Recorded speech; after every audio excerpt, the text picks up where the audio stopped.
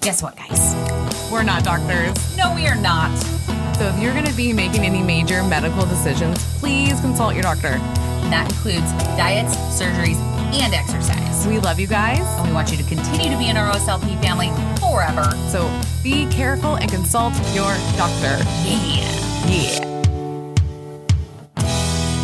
Guys, we all need our vitamins after surgery, regardless of what you think. Yes. It's a must. Yes. So why not choose the easiest and the best tasting in the community? Seriously, it's ProCare, guys. ProCare is so delicious. I use their chewable for over a year. That's how I know. Yes. And I love their capsules. Yes. Love them. They're once a day. I take them at night. Easy peasy. And my labs are fantastic. Yeah, our labs are great. And I've actually switched to the capsules and I take those at night now. So if you guys need your iron, they have them with iron and they have them iron free. They even have calcium chews. Yes, the calcium chews. Perfect. They have mocktail ones, chocolate. They have also some caramel and a cinnamon roll. They're freaking delicious. So go over to procarenow.com and use our code OSLP to save some money. Prepping and measuring your food post-op is a beast all in itself. But Portion Perfection has actually made it super, super simple. They have bowls, plates, and even a lunch bag called the Kitten Carry where you can have all of the system ready to go.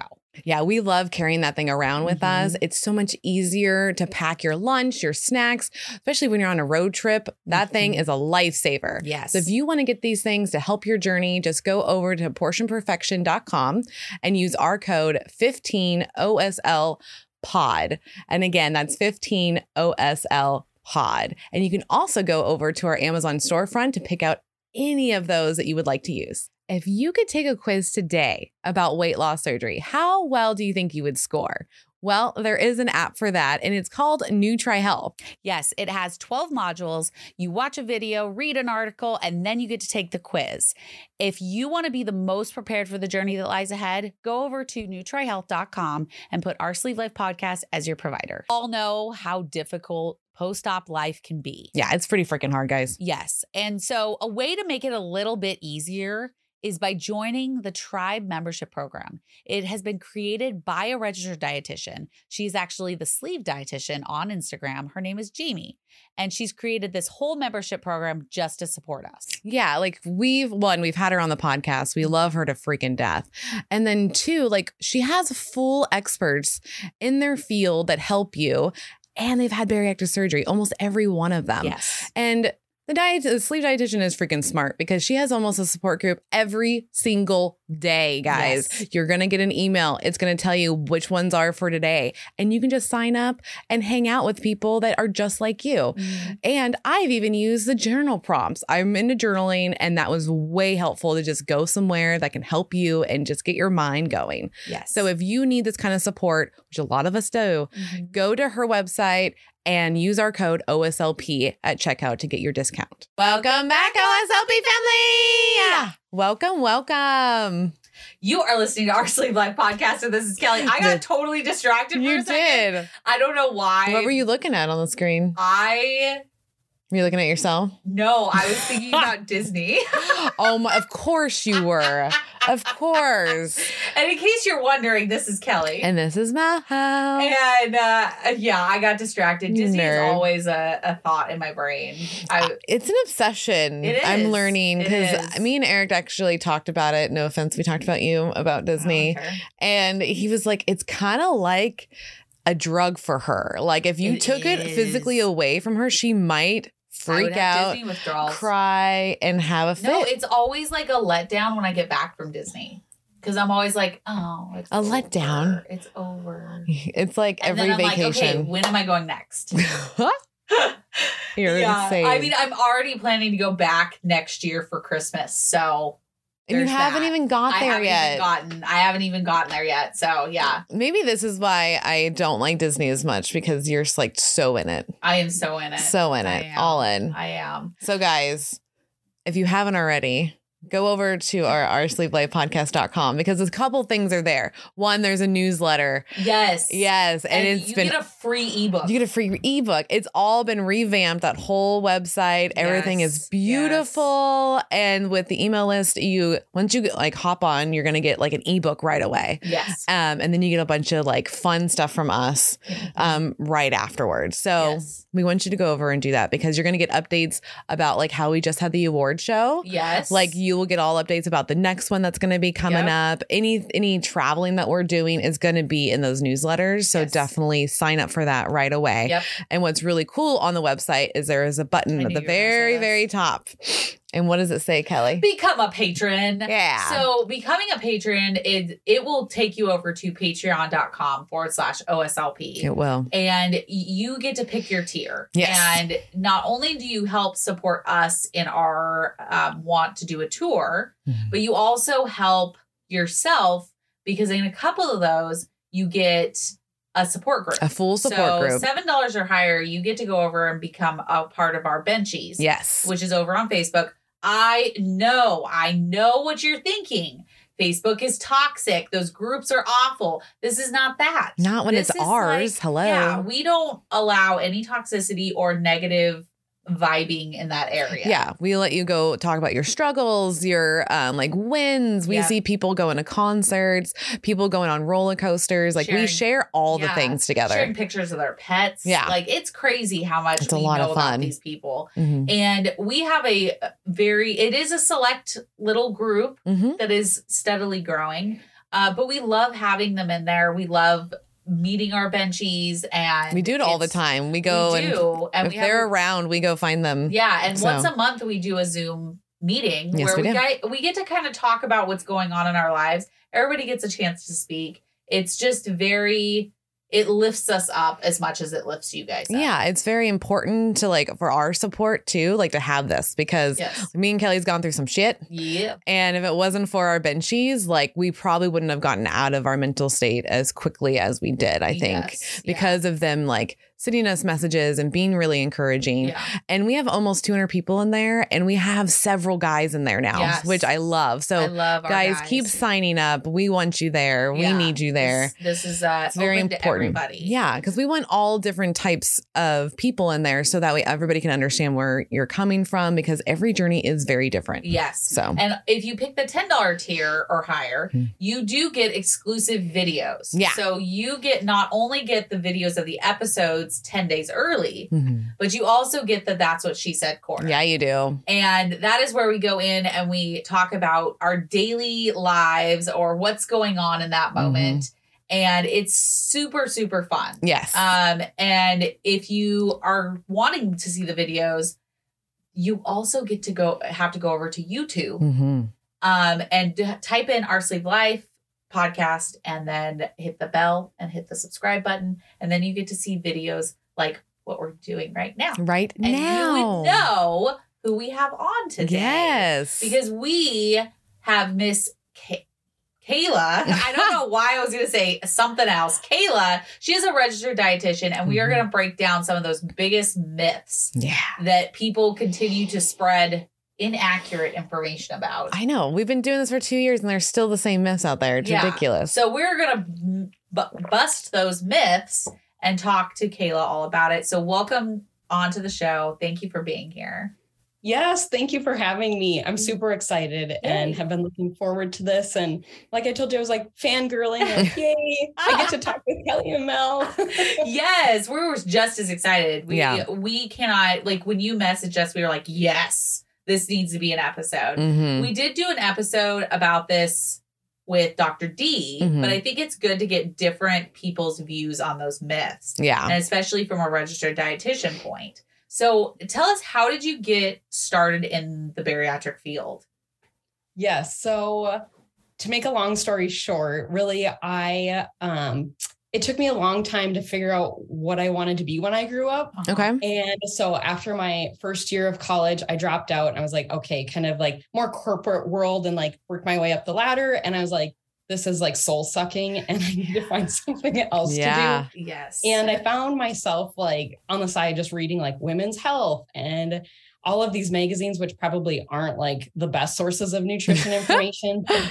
That's really like when I got into nutrition and found out actually what a registered dietitian is. And that is what started me back on my journey. So for anyone who's maybe listening that doesn't know like kind of the education background of a dietitian, it's pretty rigorous. So you might hear like nutritionist or a health coach or certified health practitioner or, something fancy like that. And actually in some states, it's illegal to like call yourself a nutritionist if you're not a registered dietitian. Oh, wow. Okay.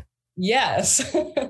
So really like the background of a dietitian, you have a undergraduate degree, so a minimum of a bachelor's degree, and they're actually bumping that up to a master's degree in a couple of years. Yeah. And then you also have a clinical internship, which is anywhere from like 6 months to a year, and a board exam. So you kind of have those 3 checkpoints to become a registered dietitian. Okay. Yeah. But during my clinical experience, actually one of my very first rotations was on a bariatric surgery unit. Oh, cool.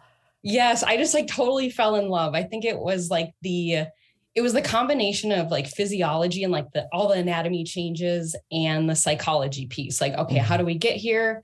And that habit change. And fast forward several years later, I was working in a surgical clinic, and we kind of had both like the medical pathway with like your meal replacements and meal plans, all that fun stuff, and also surgery. But my heart was always like so full after my surgery appointments. And really, I started to recognize that the support gaps after surgery are just enormous. Yes. Like I just saw like how patients were being underserved and just really undereducated on so much of the how and why.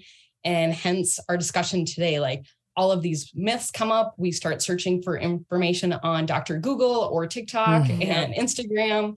And there's so many people that are very strong opinionated, I think, on nutrition especially. So really, it was my mission to help tease that out and be a reliable source for people. So I ventured off on my own, and now I have my own group coaching program for women after weight loss surgery. Nice. That's amazing. Nice. Yes. Yeah, because I've been post-op 7 years now, and there have been so many different things that I've heard over the years of what you can and can't do. Yeah. And as you were talking, one of the ones that popped in my head, because it's definitely off the wall, I remember someone saying like, you can't have like chewing gum.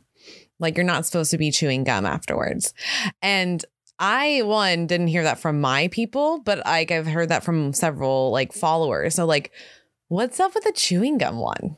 Yeah, that's a really good one. Because it was actually like, so when I was at the surgical clinic, that was part of our protocol, like the hours, like I think it was like 24 or 48 hours before and after surgery. Okay. So I would say like really that tight window, like surrounding surgery. Okay. Outside of that, I would say, I don't see why not. Okay. But really what it is likely the sugar alcohols. So the sugar alcohols, your body can actually treat more so like a fiber. And some people are more sensitive to them. So it can actually like increase gas, increase bloating. And really that's the last thing you want either going into or after surgery. Okay. So it's just that window. It's not like 6 months post-op and you're like, still can't chew gum. Well, yeah, because a lot of people, like those sugar alcohols are in a lot of protein bars. They're in a lot of the sugar-free candies, or, they're even in like tortillas and things like that. So it's interesting that our body can recognize that as fiber. And that's why we can take that off of the total carb count, right? Yes. Okay. Yeah. So basically it's undigested. And that's why like when you're counting like net carbs, you can really subtract those sugar alcohols, like you said. Okay. Oh, and that's why people get the poops. Yes. They get the poops. Yes. Yeah. I feel like I'm sensitive because I'm already sensitive to the sugar alcohol like flavor. Like there's some like Quest that tastes really nasty. And I'm just like, I can't do this. They are pretty bad. They're pretty bad. Way back, like even before, like I was in Weight Watchers and I would watch all of the, like be a part of all these Weight Watcher groups. And people were like, Quest cookies, they're so good. Oh my gosh, blah, blah, blah, blah. So I was like, okay, I'm going to go get some because if they're that good, I want to be able to like have something a little bit healthier. I took one bite. I was like, I can't do this. Like, this is nasty. How are people? So I think I'm already sensitive to that, but I think I'm not only sensitive to the flavor, but to the gas and bloating and things like that. Cause I really feel it. I don't get the bloating and the gas. I get the poops. You get the poops. And I'm happy about that. When I have my Built Bar every night, I'm excited in the morning. I don't have a problem pooping anymore. Yeah. I am on schedule. So thank you, Built Bar. All right. All right. And you'll find it in like a lot of sugar-free candies too. Yeah. A lot of like sugar-free chocolates or sugar-free candy, you'll see sugar alcohol. Yeah. That's why like if you overdo it and it, like 1 to 2 pieces might be fine. But if you have half the bag, then you might notice like grumpy guts. Really. Yeah. Grumpy guts. I like that. Yeah. That's cute. Oh man. Okay. So the next one is straws. What is with the straws? Why is it not okay? Is it okay? I mean, it is like a 50-50 out there. And why are we all over the place on the straw thing? Yeah. Do you have any insight? Yeah. I would have to agree with you. Like, where did this advice come from? Again, I can see like that short window, like right after surgery, like bringing extra air in. But like you think like how much air comes from a little straw? I'm like looking at mine right now. Yeah. And that's not going to really bring a considerable amount in. And if a straw is going to help you get your fluid goals, then I'm game. Right? So, I can't drink without the straw. I have to have a straw. I don't I'm kind of bougie. Kinda. Okay, I'm bougie. I don't like the ice touching my mouth. Yeah, if you could have a straw dispensed anywhere you were at, you would do it. Yeah, because I'm like, what am I, a peasant? I don't want that. I deserve a straw. God damn it. You're ridiculous. And I think that was really like the notion of it is like bringing air, like extra unnecessary air, like into the stomach, like in a period of where maybe you're trying to heal. But hey, if you're like months out from surgery and that's going to be the game changer for you, do it. Yeah. Okay. That's good to know. Yeah. So maybe, like test it out and then see if it's like causing, because I know that some people it causes pain. Yeah. Because it's bringing that air in. But I think as long as you take it slow, like that's how I took it. And I think with every journey, you just got to like go slow, like especially in that first like 6 months to a year, just like test things. Yeah. It's okay if it hurts. It's okay if you don't like the flavor or something, just test it. Well, and I get a lot of messages from people that are like, I tried this and it doesn't sit well. And I'm like, okay, so put it off to the side for a month or so and then come back to it. And I think it's kind of the same philosophy with straws. Like if it hurts, if it's not good for you, like put it off to the side, try it again in another month. Yep. Because it's all a testing process. Yeah. And I think some straws are different too. Like you have ones like that you might have to suck more. Yeah. That's what she said. Waiting for there's your opening. But, yeah, because like the hydrate straws, they're more of like you have to actually like suck. Yeah, right. But these are a lot less. Like regular straws. Yeah. Yeah. Right. You don't have to use as much force, I guess, with those versus these. Okay. So maybe use regular straws and then, because I'm 3 years out, so this doesn't bug me at all. Right. Which we can roll right into carbonation because all I drink is soda water. Yeah. It's carbonated water. Like I don't like any flavorings. I just like straight bubbly water. Well, it's funny because people message you and be like, are you allowed to do that? Yeah. So am I allowed to do that, Miss Kayla? Yes. At 3 years post-op, I would say 100%. Okay. So kind of same idea with the straw and like Mel said, it's like everybody's so different and testing that out. Like I noticed like some people tend to notice that maybe they get bad reflux from carbonation. Okay. So maybe lay off or like you said, do something like, I feel like there's some drinks like Spindrift, for example. I think they're maybe not quite as bubbly compared to some of them have like, I don't know, like the texture seems a little bit different. So I've been experimenting with different brands, but I would say within that first like couple, maybe that first like 1 to 3 months after surgery, like trying to limit or avoid it as much as you can. But as your stomach heals, I would say if that again is going to help, it's kind of looking at that trade-off. Like if you're using a straw and using carbonation, like, is that going to help you reach your fluid goals or is it by like not doing those things, is that going to hold you back? Because, you know, being dehydrated isn't great on the other end too. Yeah, Yeah. true. Mhm. Because I don't hit my goal unless I'm A, drinking from a straw, B, I have carbonated water. Yeah. Like those two things I have hit my goal more this week than I ever have. And it's because I'm like, thank you. Because I'm like sticking to like, okay, this is what works. So I carry Karen everywhere. Yeah, which is her Hydrate Spark bottle. Yeah, my Hydrate Spark. I have Karen and Karen 2.0, which is the tumbler. And she goes everywhere with me. And like, I literally walked out of Mel's house and I was like, why are my arms so empty? What am I missing? And I was like, Karen, I can't leave Karen behind. It's like your baby. Like she is. Well, and I have my wallet attached to it. So she really can't be leaving that anywhere. Attached to it. So like, it makes me want to like, I have to have it because if I go to the gym without Karen and I don't have my AirPods. So it just gives me like, I have to carry it with me. So, but it's like a new backpack. Like this reminds me of like when, kids in school, like they have all the keychains and like all the gadgets, like on their backpack. This is the new backpack. Karen's my new backpack. Yeah. It's all connected to her.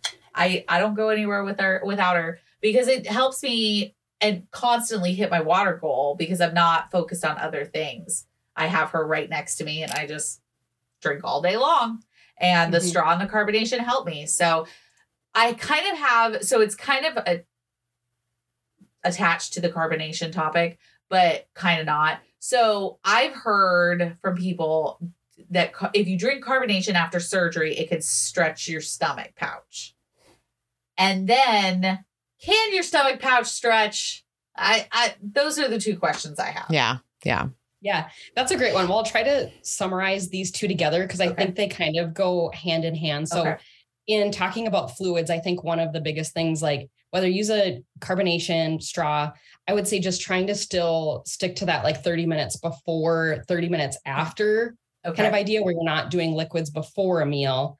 First of all, because when you think of like you've got a big portion of your stomach removed and when you're filling up on fluids all the way up till mealtime, it leaves little room to get in like good nutrition when it comes to mealtime. So what happens is you eat a little bit, you're full. So then you're hungry like 1 or 2 hours later. And now we've gotten into the habit where we're grazing. All right. Yes. So I would say regardless of what kind of fluids is still trying to stick to that, 20, 30 minute window before and after meals. Okay. If that kind of helps. But then as far as stomach stretching, I would say it's good to get a little bit of a stretch on your stomach. And when it comes to mealtime. So really what that does is if you're, getting in good protein, some good, like higher fiber, like carbs, what I like to call like slow carbs, things that are going to digest slower. They have lots of fiber, some healthy fats, like getting a satisfying meal. Like if you imagine your pouch for the listeners, I'm kind of like using my hands to like, throw a little bit of a if you were subscribed to YouTube, you could see it right now. But really, when you get that stretch, it's going to signal your brain and some of those hunger hormones that, hey, you're full. And it starts more of that cascade because your stomach is a muscle. It's meant to stretch. It's just when we're doing it repeatedly. So like frequently eating past full, I would say you can maybe do, minimally some of the, undoing some of the pouch size perhaps, but it's more, I think, that hormonal cascade when you're not listening to those subtle cues, because that is, I would say, of the top 3 reasons for regain. One of them is frequently eating past full. And then I think that ties into the emotional component. Like, why are we eating past full? Looking into more of those like emotional ties that we have to food too. And could you explain to people why grazing is not good? Because we hear it all the time that people graze. Yes. I actually did it last night and caught myself several times because I was making pizza rolls for not the bags of pizza rolls I make. They're like pizza muffins. But I made them and like the cheese and the meat are all laying out. So it's just like, slowly picking. At it. So over an hour process of making this, cleaning it up, getting everybody ready to eat, I'm grazing this entire time. Yep. So tell us why that's not a good idea to do. Yes. So a couple different reasons. So similar how like when you get that little bit of a stretch on your stomach, that's going to help kind of send that hormonal or get that hormonal cascade started to say like, hey, I'm full, time to stop eating. Okay. And you're not really getting that if you're grazing. If you're just constantly grazing, you're not getting that, gentle stretch, I'll call it, on your stomach. Okay. And second of all, it's going to lead to kind of more imbalanced blood sugar levels and, more importantly, insulin. Oh. So yes. So kind of to give you, so to take a step back to talk about insulin a little bit, please. that is going to be really one of our hormones that is a primary driver of fat loss. So when you eat a meal, for example, especially carbohydrates, that's going to have the biggest impact on your insulin. And we like to maybe like call things good or call things bad, I think, when it comes to nutrition. And it's not that insulin is bad. It's just that we want to manage it well.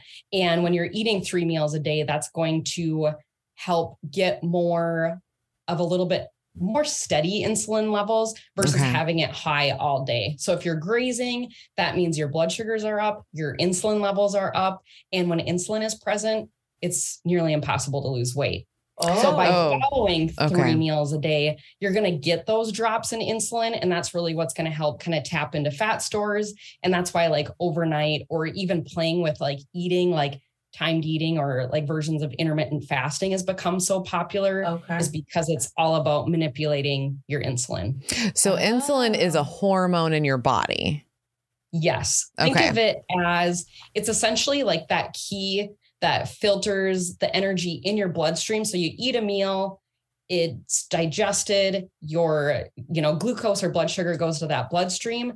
But insulin is the key that gets that blood sugar from your blood vessel to your cells, which is a good thing. Yeah. So we want periods where we have, that energy being shuttled into our cells. It's just, we don't want it all the time. All day long. Yeah. Right. Okay. So what about, because some people do like 3 solid meals, and then you have like 2 snacks or 3 snacks during the day also. So does that also affect that? I mean, it would have to. I'm trying to like, because you're saying 3 solid meals, but what if you have snacks in between? Is that still kind of causing that flow, or is it interrupting that flow? That's a great question because all of the macronutrients will really influence insulin differently.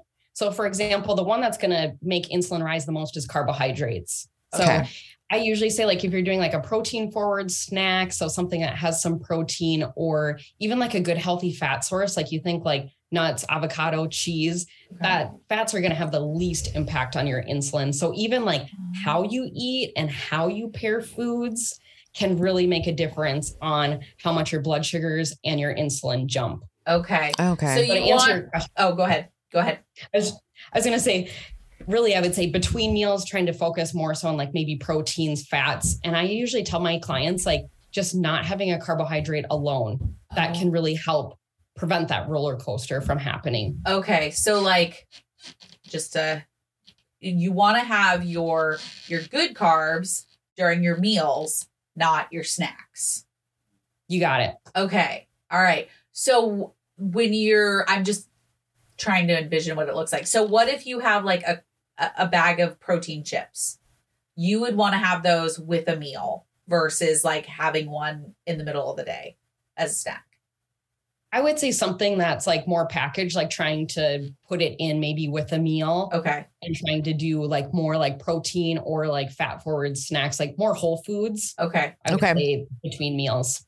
Awesome. That makes sense. Okay. I mean, and the like the yogurts and the string cheese and all those things are higher in fat. So like those make sense why they are for snacks. Yeah. As well. Or like the meat and cheese things that you get from Costco. Like those it's a fat and a protein. So you're not really, you're not hiking your blood sugar up. You're keeping it steady. Exactly. Got it. Okay. Right. Okay. Perfect. It's all about blood sugar balance. That's so cool. I think in all of the times that we've recorded, I don't think we've ever really talked about like the insulin level of it, but it makes so much more sense of like, that's why you want to pair something that's maybe higher in a carb. If you're going to like splurge on an item. So say you want an Oreo cookie after, like have it with your lunch. And it makes sense on why you would do that now. Okay. And then speaking of sugars and insulin, what are we going to do about this fruit nonsense that we hear all the time, that fruit's making you fat, fruit's bad for you, don't touch the fruit. Like, where does a dietitian stand on fruit? Yes. Mm-hmm. I think I would be shunned from like the dietetics community if I ever said like, don't eat fruit, but no, fruit is definitely healthy. It's one of those like fiber filled carbs. So again, like when we talk about like slow carbs or carbs that have more fiber with them, fruit is definitely going to fit the bill for that. I would say some of like the lower sugar or maybe more blood sugar friendly fruits are going to be like your berries, so like strawberries, blueberries, raspberries, cherries, things like that. Okay. If you really want to get picky with it. Otherwise, if you're just following that rule, like no carb left behind, if you're pairing your fruit with like, a yogurt or doing it with a string cheese, that again is going to help minimize those big spikes in your blood sugar and your insulin too. So, what about apples and peanut butter? Thank you. Because that's like my go-to. That should be good because it's a protein with a carb. Well, peanut butter is more of a fat, right? But still. Right. Okay. So you have a macronutrient like a carb, like an apple, which is going to influence that blood sugar. But, imagine it like if you were to have that apple alone, it's going to be more like a mountain peak. Okay. Versus pairing it with that fat is going to be more like a rolling hill. So it's going to help plane out those blood sugars and thus insulin too. So, now I'm going to stay on the fruit for a little bit. All right. I'm ready. Because I keep hearing all these random things, even like on TV shows. Yeah. So what's up with the whole, like, if you eat an apple every day for X amount of days, you can become diabetic. Is that real or is that not real? Oh my gosh, everybody's so different. So I don't think that's really a fair statement. Okay. But I think where a lot of the beef comes with fruit is the natural sugar, so fructose. So when you compare like how our body utilizes sugars, so primarily like glucose, like a lot of our foods can be shuttled into glucose, but fructose, like fruit sugar or like high fructose corn syrup, it uses a different pathway. So it is a little bit more work for our liver. And I think it's just comes down to quantity. So if you're eating an apple a day, I don't see that would be an issue. But if you're having like a 6-pack of Coke with like high fructose corn syrup, like that is going to be like beating it on your liver all day long. Okay. So it's more about the pairing of the food, because I'm thinking like that you're like, I eat an apple a day, but then you're like, okay, let's look further into what you're eating. You're eating a candy bar with that apple every day. And so that's where it's actually coming from. Look further into like, I think it's easy to blame the fruit. Of course. And not take a hard look at like, okay, what else am I doing? Mm-hmm. Because I think that's where it kind of gets, because we actually did a Facebook, like the awful things that are in Facebook groups episode. And I literally almost fell out of my chair when I'm like looking in these Facebook groups and this person's like, I gained 8 pounds. I don't understand how I gained 8 pounds.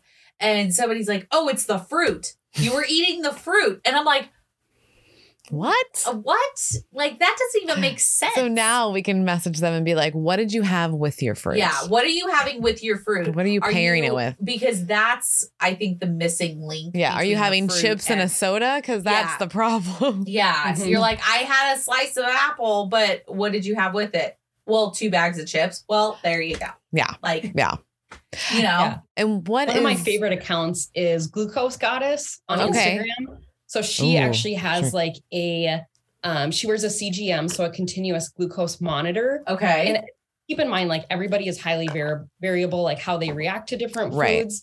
But she'll actually do like, I ate an apple. And then the next day she'll like eat an apple with peanut butter and compare her graphs. Oh, and she has some really cool stuff on there. So we're going to follow her like stats. Yeah, I'm already on her page. What would be, because I'm like, she's a boss. There is a fruit for situation in this community. So what is the actual portion sizing that we should have of fruit a day? Like, what does that look like?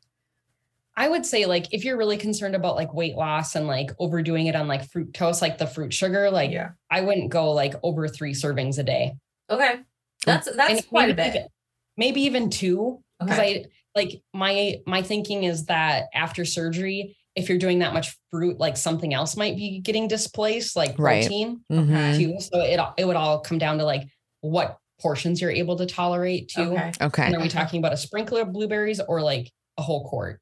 Okay. Right. Well, because like a lot of people during summertime, it's like watermelon. And I know watermelon has a lot of sugar in it. So like, what is a serving size of watermelon? Like, I don't even know. Is that like a cup? Is that, 2 cups? Like, what does that look like? Laughable is what it is. Okay. Right. Yeah. I think a serving size of like, so watermelon and grapes, I want to say it's like half a cup or a cup. Like you said, Mel. Okay. It's just like, so it is. And I think like my husband's like, we'll cut the watermelon in half and like eat it with a spoon. That's what my son does. Yeah. I mean, but is it really going to like, because if we're pairing it with something that's good, so say you're having the watermelon with a, you're having a slice of chicken, or not a slice of chicken. Yeah, we're gonna slice like, the chicken with our watermelon. Yeah, slice of chicken. But like barbecues and stuff. So say you have a hamburger, but you're having watermelon with it. Like you're pairing it with something that's going to make it so it kind of, in my mind, it kind of makes up for it. I don't know if it cancels. How do you feel about that? I would say even like having it last, like almost like treating it as your dessert. Okay. Or so, okay. Because there is like some research too, like, and again, the glucose goddess is great on this, like talking about how the food order makes a really big difference. So you always hear like, right, protein first, protein first. Yep. And I would say for like the general population, it's probably like maybe veggies first, then protein and fats, and then come your starches, like your fruits. But for our bariatric listeners, I would say definitely always protein first, maybe even some healthy fats, and then looking at like those vegetables and those fruits. Okay. All right. So have those at the end. Yes. Yeah. After you've had all of the nutrients of everything else.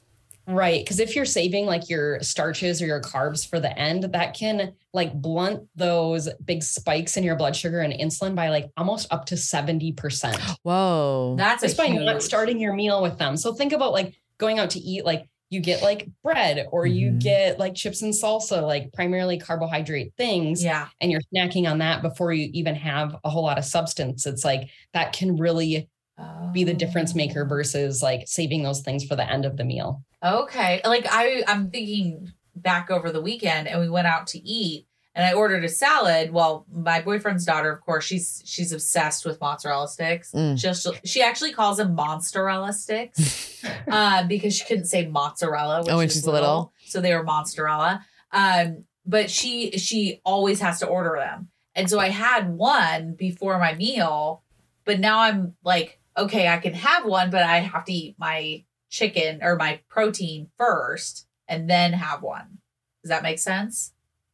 I would say, and like, I mean, mozzarella sticks is probably like protein and fat. Yeah. So yeah. Not too far.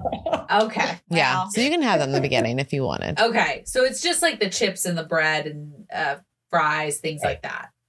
Yeah. So think of like a lot of those slider foods. Okay. Like if you're, and like maybe for anyone who's listening who doesn't know like slider foods, like think about those, like take a cracker, for example, like you put it on your tongue, you come back an hour later and it's gone. Like without even chewing, it's kind of dissolved, it's slid down, versus like you take something like maybe a piece of cheese or chicken or broccoli and you put that on your tongue and come back an hour later. It's like still there. That's still there. Yeah. That's solid. That's solid. Right. Well, and it makes sense on why that fills you up versus a slider food. And thus the name slider food is because it just slides right down. Like, you can eat a lot more of a slider food like crackers, chips, cookies, things like that versus a 4 ounces of chicken. Like you're going to be pushing it with the 4 ounces versus a whole bag of chips. Right. Okay. And that's why I think like to kind of like tie in like maybe another myth of this, like, you know, having to stick to like super low calories to either lose or maintain. I think like you said, like when you're doing like chicken breast or whatever, if you're eating primarily whole food or like foods that have some substance like that, it's like the calories are going to figure out themselves. You don't have to eat 800 calories a day. Okay. Because that makes me so sad. That actually was, we got a question about that because their office was giving them a calorie like counter. Which So is like, so weird. Yeah. So they had to eat between, I think it was like 700 to 800 calories a day because they're still like newer post-op. And I was thinking, why would you even, because we've always heard you don't need to count calories. You are primarily, like you said, focused on protein. And at that point, you're not even getting 2 to 3 ounces of food in at a sitting. Yeah. So should we count calories? Should we not count calories beginning like right after surgery? I typically tell like my clients, I'm like, if you want to count anything, because I feel like a lot of people are very like type A, or they want something like something to count. Like it's just like there's, whether it's points or calories, count protein. That would be, if you want to count anything, count protein, count how many fluids you're drinking or how many ounces of fluids. And typically if you're hitting your protein goals, the calories will take care of themselves. Okay. Because we can't consume enough. That's what I was told by mine, was you just can't consume enough in for the first 6 months to a year for it to really matter.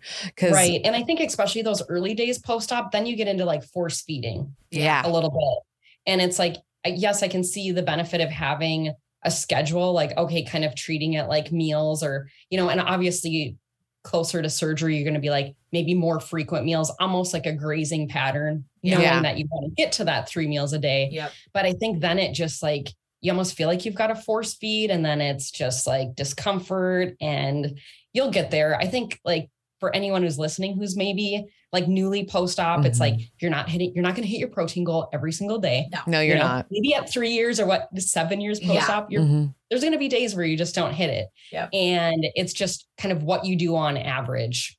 Okay. So that leads me to another question. How much protein does your body absorb in one sitting?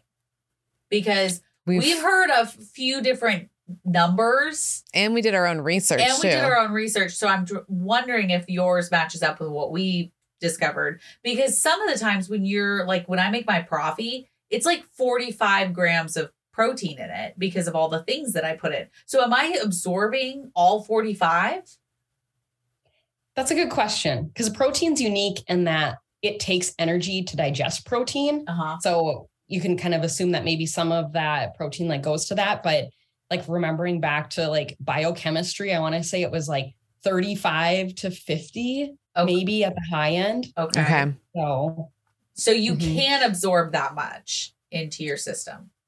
Yeah. And I would say looking at the meal as a whole, like protein is going to be more maybe highly absorbed versus like you start to look at other things like, I don't know if you've heard of like anti-nutrients.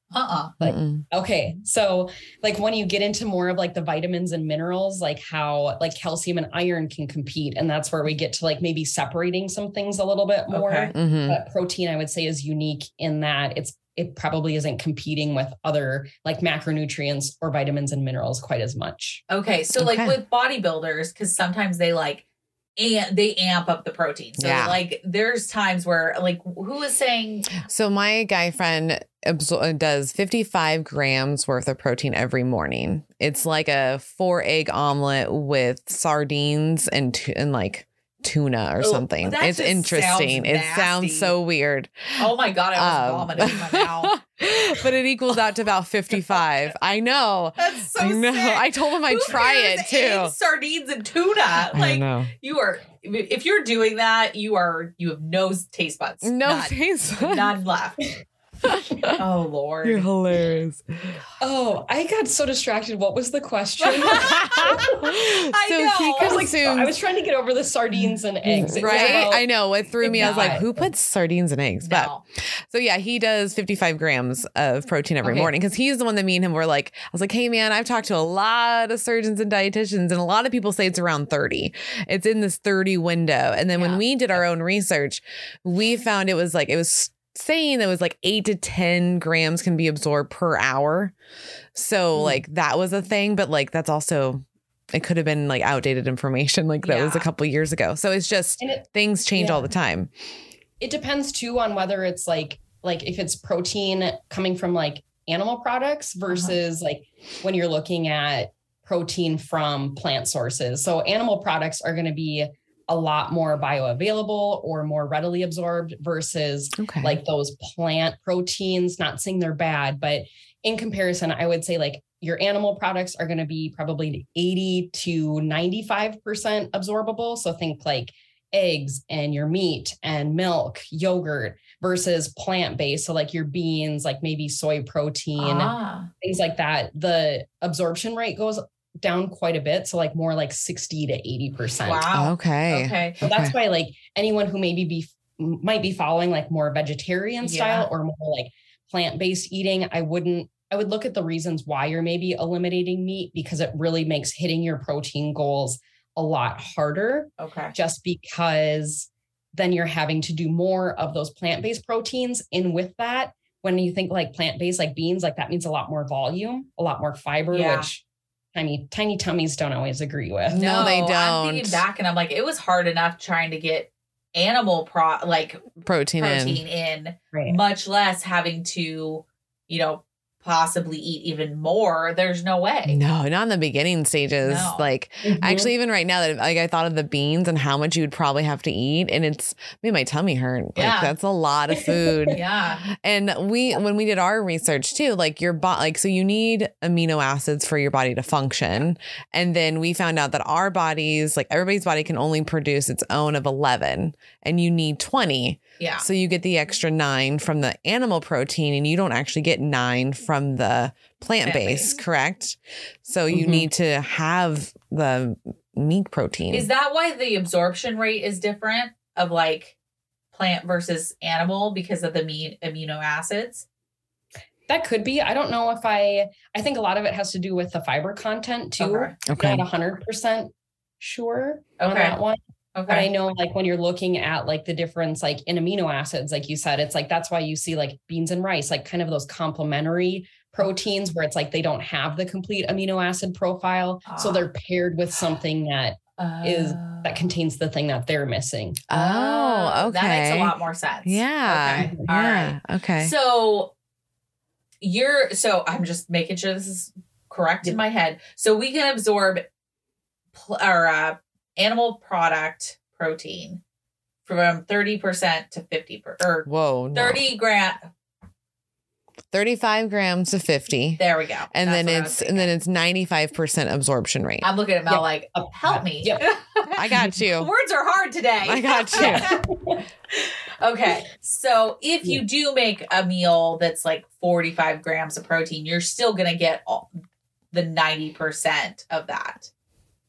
And your body does this like for a lot of nutrients, like protein included. It's like, when you're deficient in something, your body has this magic ability to absorb more of something. So like, for example, like iron deficiency, it's like if you are deficient in iron, your body is going to be a lot more likely to maybe prioritize that over another mineral. I would say that it's going to be variable from person to person, like depending on maybe their overall like protein status and amino acid pool. Okay.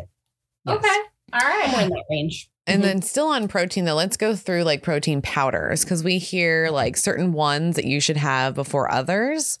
Can you kind of go through the list of what the types are and when we should have them? Yeah, I would say like I typically try to recommend like a whey protein. So like whether it's whey protein or there's a couple different tiers. So you might see like concentrate, like whey concentrate, whey blends, and then like isolate. And really that just comes down to like the filtering process. So you'll probably pay more for something that's like a whey isolate because it's been filtered more. But for somebody maybe with like food sensitivities, that might be a good spot to start. Like if they're like very lactose intolerant, for example, like a whey isolate.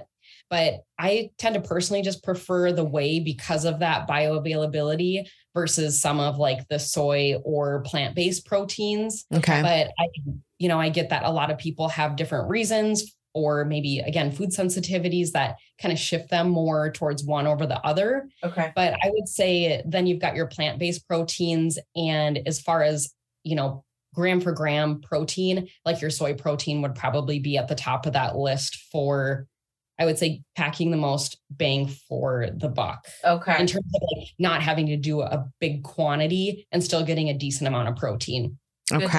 And with soy protein, we hear that like guys shouldn't be eating soy protein. Have you heard that before?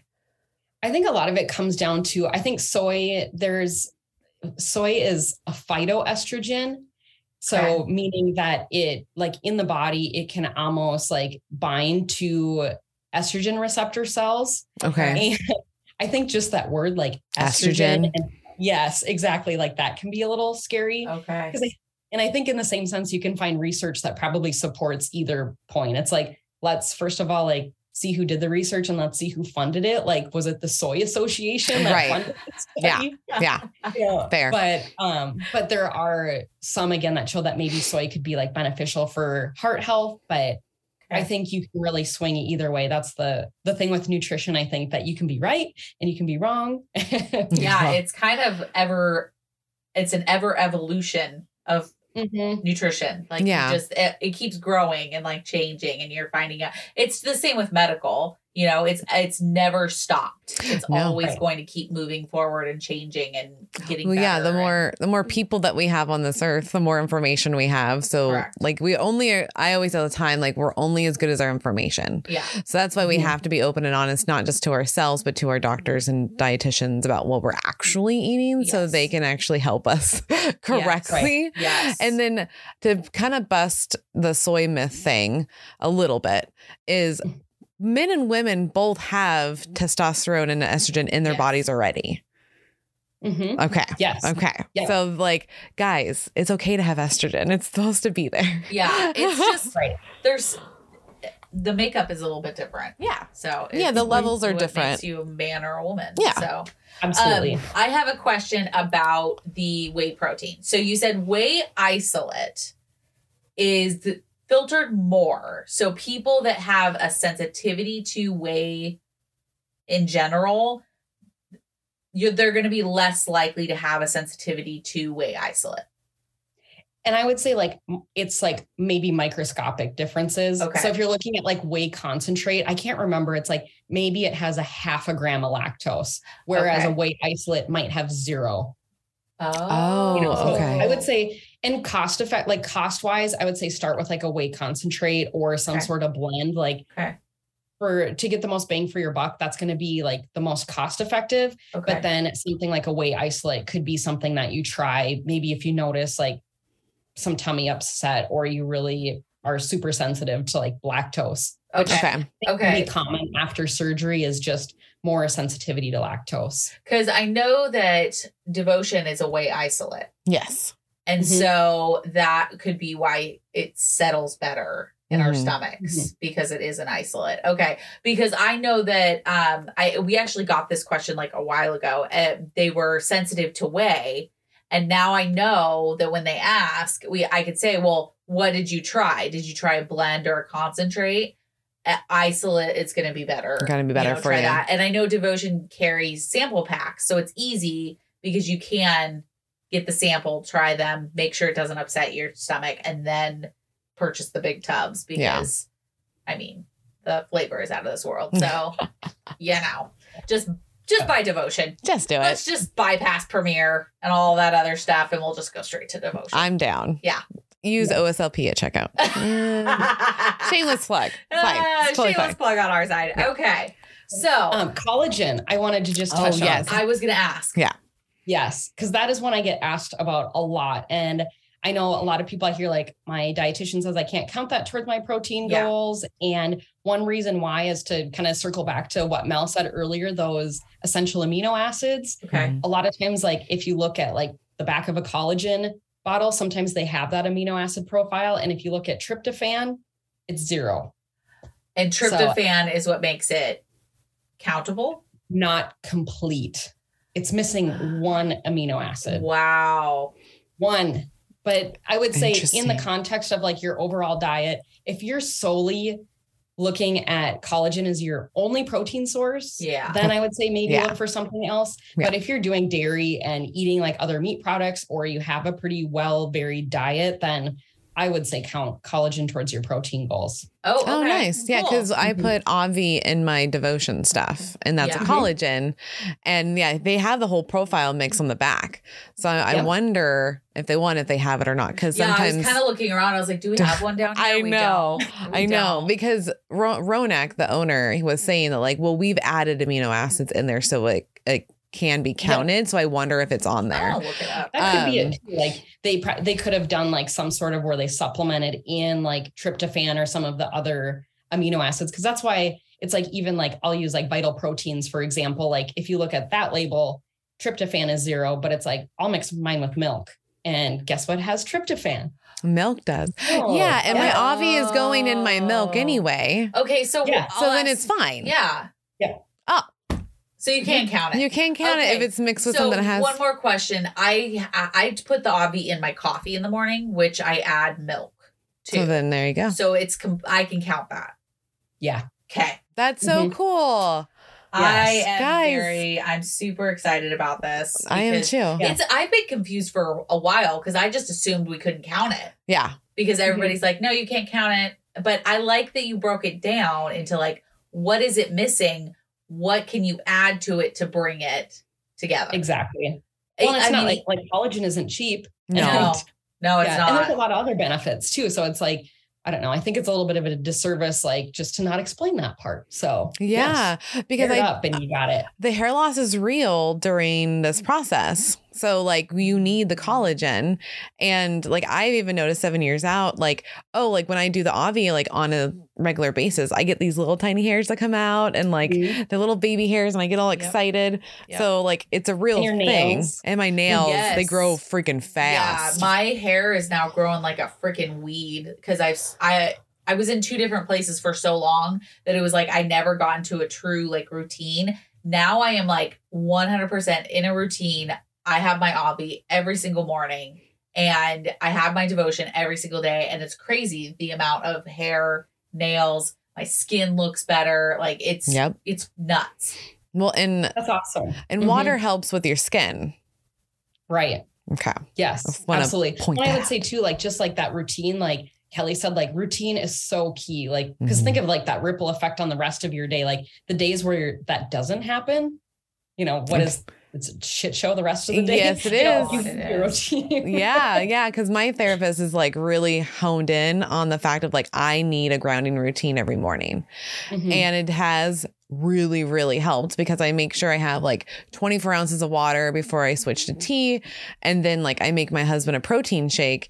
And now when he's done with his, I just use his cup again. And then I make my own and put it in the fridge. Yeah. And then I'll have it a little bit later in the day. So it's like, just getting in that routine and motion like has really helped my day not be so crazy.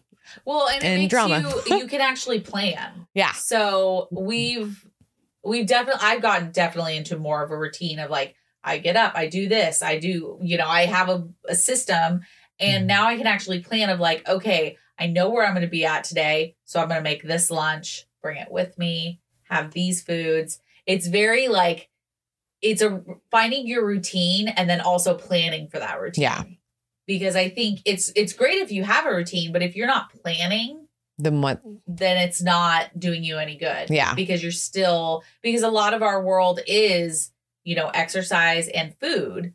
Those are 2 of the top things that you have to plan. So if you're not planning on putting those things into your system, you're still not gearing up for success. Right. And you save so much mental energy. Like when you're planning ahead, like whether it's like what time you're going to work out or meal planning, it's like, think of like how, when you don't do that, how much of your day is consumed with like, I should work out. Yep. What am I going to eat? Like those cycles. So yeah, it's that hamster wheel. Well, and some people hate or like, I can't believe you eat the same thing for like X amount of time. And it's like, you know what though? But it makes things so much easier. Like that headspace that you're talking about. I had a protein shake that I made for 2 years and I had it every single morning. And it's just because I moved and all the things changed. But like, yeah, it was nice to wake up and know exactly what you're doing. Yeah. And not be all over the place and scattered. Cause that makes my brain like physically hurt. Yeah.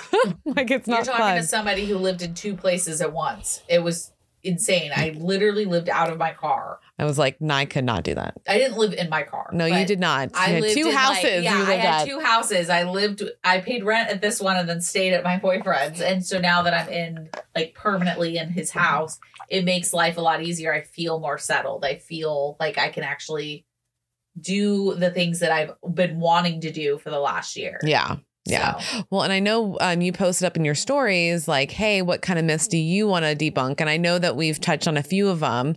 Is there any other ones that you had? Yes, this is one I actually have. I'm going to spin this one towards you guys. Okay.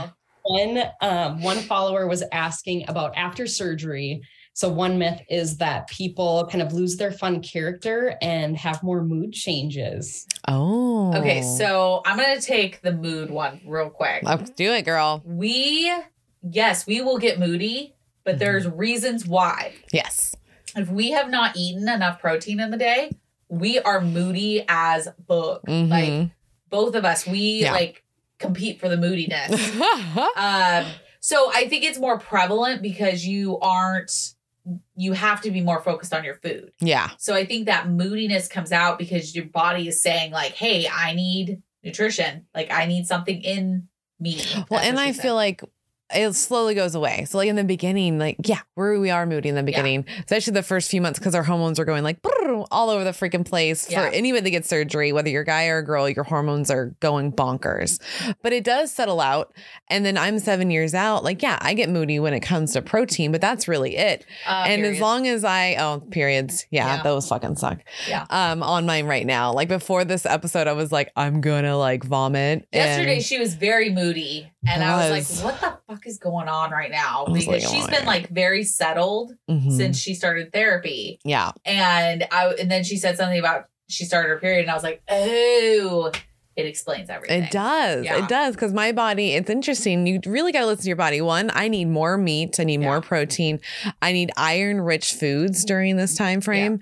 And I really have to plan or my moods are going to be all over the place because I get pale as fuck. Like I'm like ghost on death door. Like Eric and Kelly are like, oh, it's that time. Like they all know that if I look like a ghost, they know what's going on with me. But I would say for the character thing, like, oh, that just made it like 10 times fold. Yeah. Like my character did not go away. It just was more out there, more brighter, more in your face because the confidence levels go up. Yeah. So I don't think the character part ever, like you just get better. It just gets more. But the mood, there is a mood change for sure. But that also doesn't stick with you either.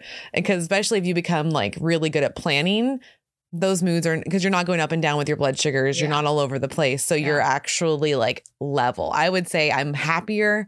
I have more energy and I have way more fun than I ever have after surgery than I did before. Yeah. Yeah. I would actually say for the moodiness also, you got to think. So I don't know how far along post-op this person is, but you got to think you just had surgery. So you're in some pain. Yeah. You're trying to balance food or protein and water, and you're trying to get your vitamins in. You literally took your world and just like flipped it upside down. Yeah.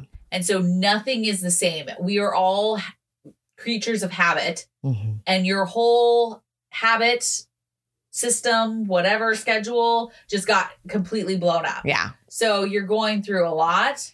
You have a lot of things on your brain. And for a lot of us, we are food addicts. That's what we are. And so you are constantly in your face getting shoved in food commercials. You're listening to things. You're driving by fast food. You're watching your family eat normal. So you're irritated because you want the food and you can't have it. Right. And then the chewing. Like the chewing drove me crazy. I wanted to chew something. It was the weirdest feeling. I'm like, why do I want to chew so bad? Like the sensation of chewing, I was like, I need it. Yeah. Yeah. It was odd. That's why she ate ice. So I think the moodiness kind of clears up after you get through a certain amount of time. Yeah. You're back into eating normal foods. You're on whole foods again. Your routine is now starting to level out to where you can have a system in place.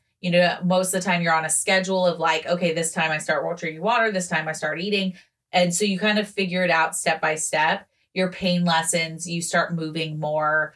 I think it just takes some time. Yeah. Yeah. And you have to get your vitamins in too. And your vitamins are that plays essential. a big role. Yeah, it does. I feel like if you're on your vitamins, and a lot of places recommend you do chewables, and you want to get a chewable that you actually like. They do not all taste like chalk. No, they don't. ProCare, by far the best one out there. I use the punch. Yep, the fruit punch. The fruit punch. I take capsules, and that was purely because I already take a ton of meds. So it was no big deal for me to add another Just capsule throw it to on in, yeah. But that was my meal in the morning. Like, I would get up and I would have to take all my meds, and my stomach was full in the beginning. Yep. So you have to kind of work your way through it. As far as the amplified character, I didn't realize I was not bringing out my character until I realized that I wasn't happy in my life.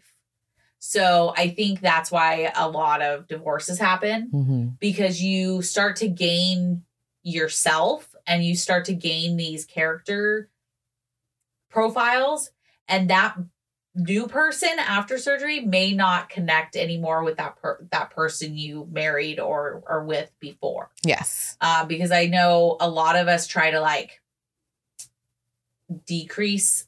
Well, we don't want people looking at us. I was going to say, as a big person, and I've been a big person for the majority of my whole life, like you hide, right? Yeah. You hide inside, you hide with clothes, you hide with food. You don't speak your mind. You're a people pleaser. It's yes, yes, yes, yes, yes. Yes. So what people are seeing is that shed away.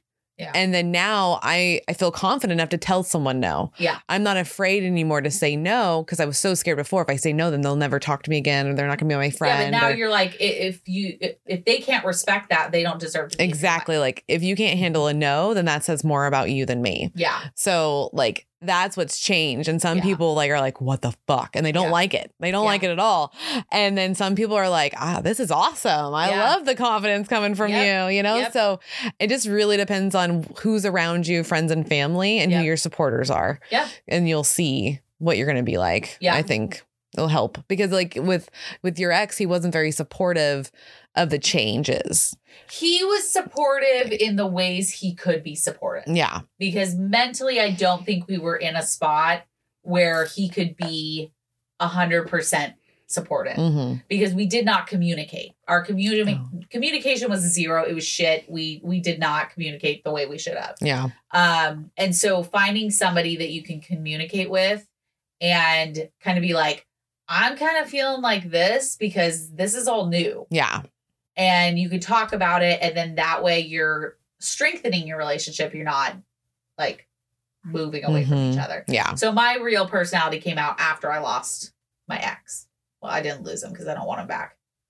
You lost the baggage. Yeah, and then I lost the baggage. I don't want it back. I don't want it back. I'm good. You lost 200 pounds of that, and you lost 129 pounds of yourself. Yep. Then it happened. Well, yeah. It was, so for me, it was a slower process of refinding myself. And it wasn't until I hit like 2-year post-op that I was like, oh no, this is like who I am. Like, well, and I've been saying that to you a lot. It's like I think people find themselves or start questioning who they are around year 2 to 3 and 4, like in this little window of time, because now like you've hopefully conquered the food stuff, but all the mental stuff is here. Yeah. So you have to like battle those two things and then figure out like, what do I like? What do I actually don't like? And then now you know who you are, because you've actually like opened up things. Yeah. Well, and I think in year 1, too, you're so busy counting protein, counting your water, making sure you're getting your vitamins, like good sleep, moving your body. And then you're so focused on the losing of the weight that nothing else kind of comes in until after. And then you're like, oh, okay, so this is all settled. Like, I'm in a system, I'm in a routine. And, you know, for me, I had lost my weight. So then it was like, okay, now I work on myself. So I think that's why it comes to year 2 and 3. Yeah. And the ripple effect that has too, like on your career and relationships. It's like, once you improve your health, I think you start asking for more in other areas of your life too. Yeah. You're not afraid to ask for more. And realize that you are worth more than what you think. Yeah.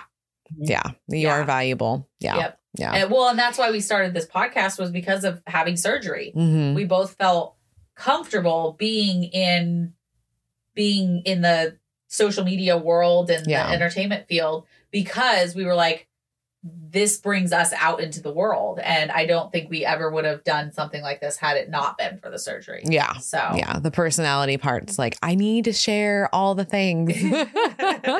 Well, and speaking of like sharing all the things and dealing with stuff, like, can you touch a little bit about maintaining, what helps people maintain, and what do we do if we regain? Yes. Yes. I know, the big R word, right? Oh, I know. I hate that word. It gives me a stomach ache. I know.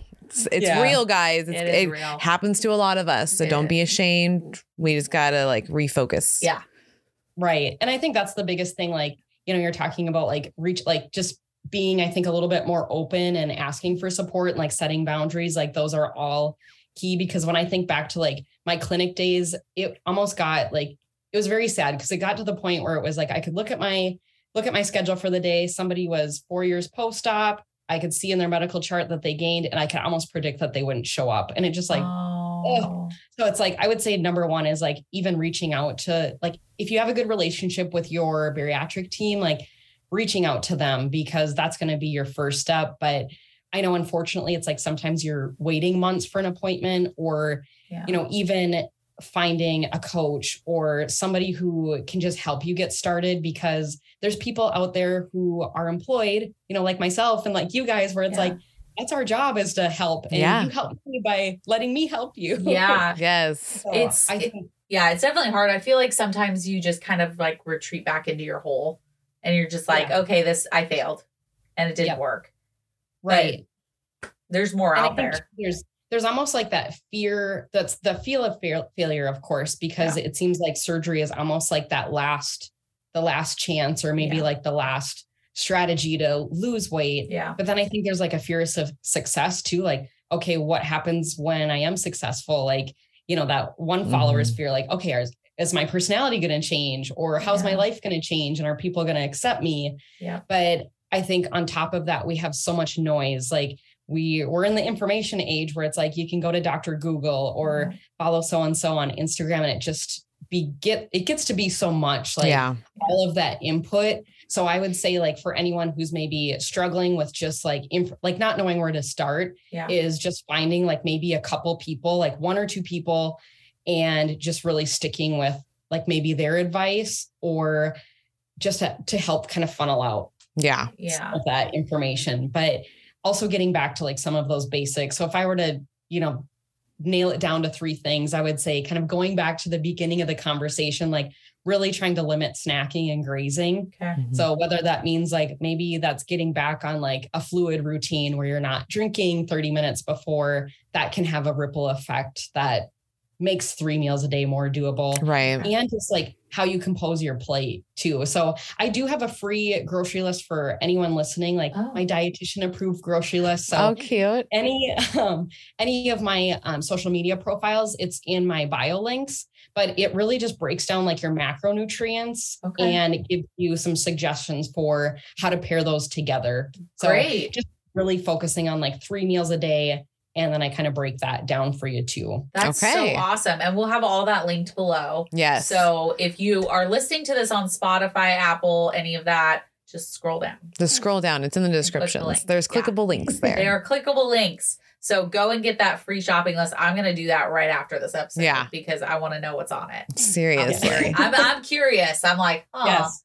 Print it and hang it on your fridge. Yes. So first off, if you are experiencing regain, you need to ask for help. Yeah. You have to get help, because that's the main component. Is if you don't ask for help, that's failing, because you're not helping yourself at all. So going to somebody, like Kayla, where you can ask those questions, get a plan in place. Yeah. That's when you're not failing, because you're continually trying every single day to improve over the last. Yeah, you just don't give up on yourself. So reach out and get the help that you need, because that's what we're all here for. Like, no one's going to shame you for asking for help. No. So I don't know where that came from, that it's shameful if you regain. I don't know who started that, but I'm going to find them and put them in the ground. Yeah. So I see it so much, especially when you want to hit like certain benchmarks. Like I see so many people, like they might be at their comfy weight, but maybe they've lost 92 pounds, but that's not 100 pounds. And they want to hit that 100-pound mark. So they push really hard. Maybe that's not sustainable. So then, okay, we kind of bump back up and then, I've gained a few, and it can just have a little bit of a ripple effect. So, well, and on the other side of that too, like there was an event that happened and somebody had mentioned like that they had lost 231 pounds. And they were like, well, why don't you go for 250? And it's like, no, because it's still a loss. Like you're still, even if you haven't made it to Wonderland or you haven't made it to that 100-pound mark, you're still doing awesome. Yeah. It's like saying that I've only lost 3 pounds. Get that only out of do you know how much fat 3 pounds is? Like that's a lot of freaking fat that you just lost. So it's the numbers that people, they try to automatically like round up or like limit their successes almost, because it's like, I lost 92 pounds, but it's not 100. Well, celebrate the 92. Yeah. Like that's a lot of weight. Exactly. Well, and I think like you said, like Wonderland, it's like, that's not realistic for everyone either to even reach. Maybe their goal is 250. Yeah. Yep. So I think it's important to celebrate each step that you've taken. Yeah. Because you don't just get to celebrate when you hit Wonderland or a certain round number of loss. No, you could celebrate every single pound you lose. Yeah. There is no rule against celebrating every step you take. No, you only put those limits on yourself. So you definitely do. Yeah. And who are we talking about? We were talking to somebody and they were actually saying, give yourself a range. It was Michaela. It was Michaela.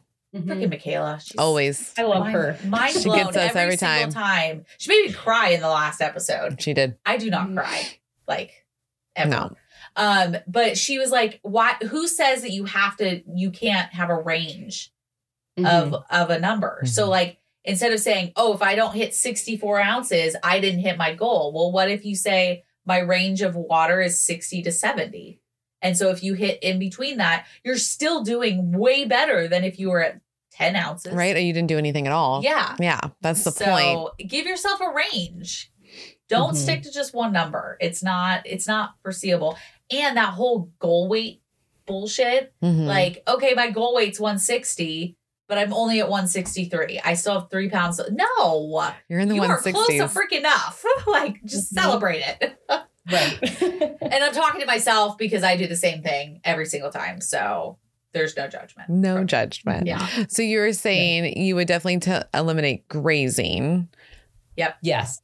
Reinstall. I would say like, and the research shows that too. Like, so when it comes to regain, do you want to, well, now you know one of them, but do you want to guess the other 2 factors? So the top 3 reasons for regain. Okay. Eating and drinking together.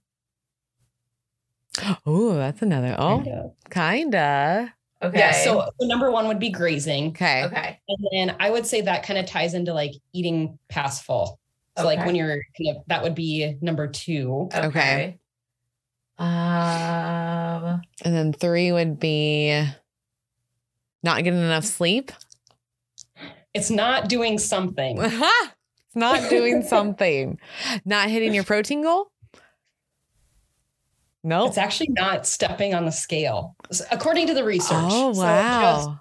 So grazing, eating past full, and not stepping on the scale. So if you think of like that self, like you were saying, like even ranges, like focusing on that. But I think that just kind of comes down more to like self-monitoring. Yeah. What's funny about I was that about to is say. I actually, that is my number one thing of why I regained. Is because I was at every day stepping on the scale. And then I knew, okay, what I did yesterday worked. Okay, we're moving forward. And I didn't let it upset my day. It was more of like a check-in every morning with myself. And to make sure I was like on point, I was doing what I was supposed to. I felt good about it. Even when I would gain a couple pounds, I would be like, okay, it's fine. Like, but I'm still within that range. So I completely agree. If it ruins your day, don't do it like often. But I think because I was starting to gain, I knew I was starting to gain. And instead of me stepping on the scale and being like having a hard conversation with myself, I decided I wasn't going to think about it and I was just going to eat more food. And then if I didn't step on the scale, I didn't know what size I was or the weight poundage that I was. And so I didn't have to address it. The poundage. It was a poundage. The poundage. Well, so I completely agree with that. I would say from experience, every time I've gained any weight is literally when I stopped checking. Yeah. Like I felt like I would start feeling it. And I'm like, and I wouldn't get on the scale because I didn't want to know. Yep. Like I would just be like, that's over there. Because then you can't ignore it. Yeah. Because it's in your face. And then like in your head all day, at least for me, all day when I go to have anything to drink or eat, my brain goes back to the number that I saw. And then I'm like, shit. Okay, we got to be good. Like but it's good. You, yeah. I think. Well, and it doesn't have to be the scale because it's kind of like what you're saying, monitoring yourself. So that could even be, hey, are you going to your post-op appointments? Yeah. Are you checking in with your dietitian? Because those are also ways of them like checking your weight without you actually physically doing it every single day. Yeah, but I think so, or every week or whatever. Between an unhealthy checking your weight and a healthy checking your weight. Absolutely. Yeah. So if you're stepping on the scale and you're becoming obsessed with that number, it dictates your whole mood for the day. You're starving yourself or doing some like or punishing yourself in the gym. Punishing yourself, then that's when it's like unhealthy and you need to talk with a professional or maybe set up a system where you weigh in one time a month. Yeah, just something. Or once every 2 weeks, something like that. But I really feel like you have to have that number or to kind of make it, what do I want to say? I don't know. Like tangible? Yeah. So like I look at that number and I'm like, okay, I know what to do because I don't like that number. Yeah. So what am I going to do? It's like setting up a plan. It's a new starting line, essentially. Yes. So that way. And it's like, if that number is close to say surgery weight, like for anyone who maybe has experienced regain, it doesn't mean your tool's broken. Yeah. Definitely. It's, you have lots of options. And I think the biggest thing is like we talked about, like reaching out for support, getting back to the basics. It doesn't mean that you've undone all of the benefits of surgery. Yes. And I do want to say going back to basics is not doing a liquid diet. No. That is not what we're saying here. What we're saying here is focusing on your protein, your water, making sure that you're not snacking in between. Make sure that you're separating your eating and your drinking. Things like that is back to the basics. Yeah. Please, for the love of God, do not do a liquid diet. It does not, that is just a fad. You have to do the liquid diet before you have surgery and after because you're having freaking surgery. Yeah. And we will fully admit we did do it once. We didn't know better. We didn't know better. We only got to day 3 and we were like, this is awful. I was like, I can't do this. It was the evening of 3 and we're like, Yeah. Nope. I'm impressed you made it that far. That's tough. Yeah. Oh, it was not fun. And we were drinking Premier Protein at that time, so it made it even harder. Yeah. I probably could do it more with devotion, I think. Yeah, I definitely think so. Yeah. But yeah, it's not good for your system. We are not built to just have liquid. No. Like we are built to have, and you're actually going to be more hungry if you're doing the liquid versus having solid, healthy items. Yeah. Like having that meat. Like that stretch on the stomach. Yeah. You're not getting that stretch. Yeah. Oh. So you need a little bit of the stretch. Just a little bit. Yeah. So there are ways to cut out what is not healthy for you. Like, say, okay, for the next month, I'm not going to buy chips, cookies, candy, any of those things. And you can actually even start even like smaller of like, just don't drink your calories. Yeah. Like don't have those sodas or those fruit drinks or any of that. Just to make sure it's a solid meal every time you are going to consume something. Yeah. It's really hard. I kind of I have Melanie in the back of my brain when I order shit. I love it. Or when I'm at the store and I'm like, I really want this. Oh, yeah. I know Melanie's going to comment. She's going, don't drink your calories. Yep. So I agree with you because I hear that in the back of my brain every single day. It's wasted. It's just wasted. It is wasteful. Yeah. It's wasteful. It's wasteful. Yeah. Because you need other things for our little pouches. So, yeah. Well, awesome. I think that covers pretty much anything. Is there anything else you'd like to talk about before we go?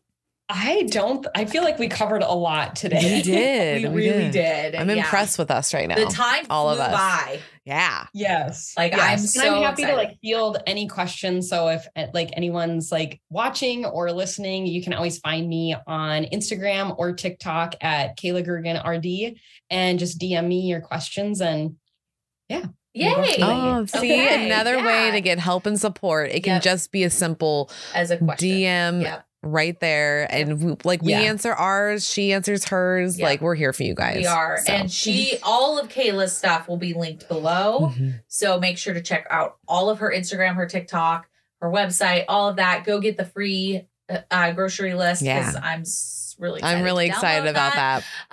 And of course, thank you so much, Kayla, for being here Thank and you. spreading the knowledge and busting those myths. Yes, it was an honor. Thank you. Thank you. All right. Well, we love you guys and we will see you Next time. Bye. Hey, listeners, if you've enjoyed your time with us, please rate, review, and subscribe on any platform that you get your podcasts. Also, check us out on patreon.com/OSLP for exclusive content with your favorite girls ever. Yeah. And also, check out our YouTube page. Subscribe, hit that little bell so you get notified when our new videos drop a week after they are released. Yeah, and we would like to give a big thank you to Anne-Marie Cruz for our logos, Eric Vaughn with 17th Street Studios because he provides our music and our recording space. Thanks for listening to our Sleep Life podcast, where we are breaking that stigma one episode at a time.